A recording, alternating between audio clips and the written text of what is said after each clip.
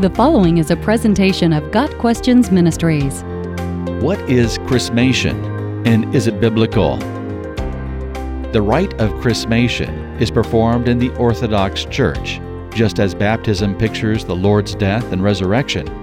The chrismation pictures the coming of the Holy Spirit upon the individual and somewhat corresponds to confirmation in the Catholic Church.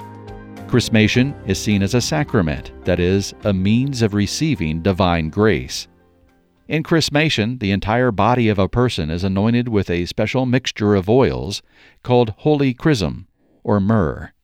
This rite is normally performed immediately after baptism, which in the Orthodox Church would normally be done in infancy, although chrismation may also be performed for adult converts. In the Orthodox Church, chrismation is more than a picture of the Spirit's coming. It is the means by which the Spirit comes upon an individual. The Orthodox Church in America's website describes the sacrament as that by which, quote, we receive the seal of the gift of the Holy Spirit. In chrismation, a person is given the power from on high, Acts chapters 1 and 2, the gift of the Spirit of God, in order to live the new life received in baptism. He is anointed, just as Christ the Messiah is the anointed one of God. He becomes, as the fathers of the Church dared to put it, a Christ together with Jesus.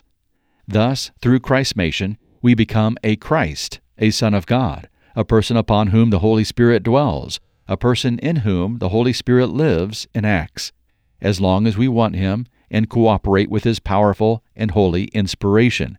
End of quote.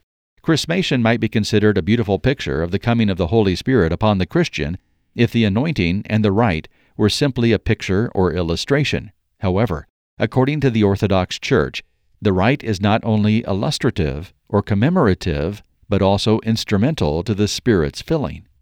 Therefore, this rite is unbiblical. Chrismation is not mentioned in Scripture, and the meaning of chrismation is contrary to Scripture.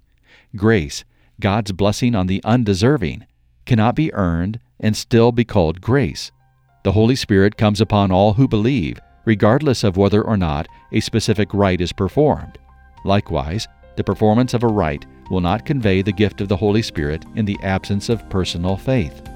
Ephesians 1, verses 13 and 14 clearly states, having believed, you are marked in Him with the seal, the promised Holy Spirit, who is a deposit guaranteeing our inheritance until the redemption of those who are God's possession, to the praise of His glory. Got Questions Ministries seeks to glorify the Lord Jesus Christ by providing biblical answers to today's questions. Online at gotquestions.org.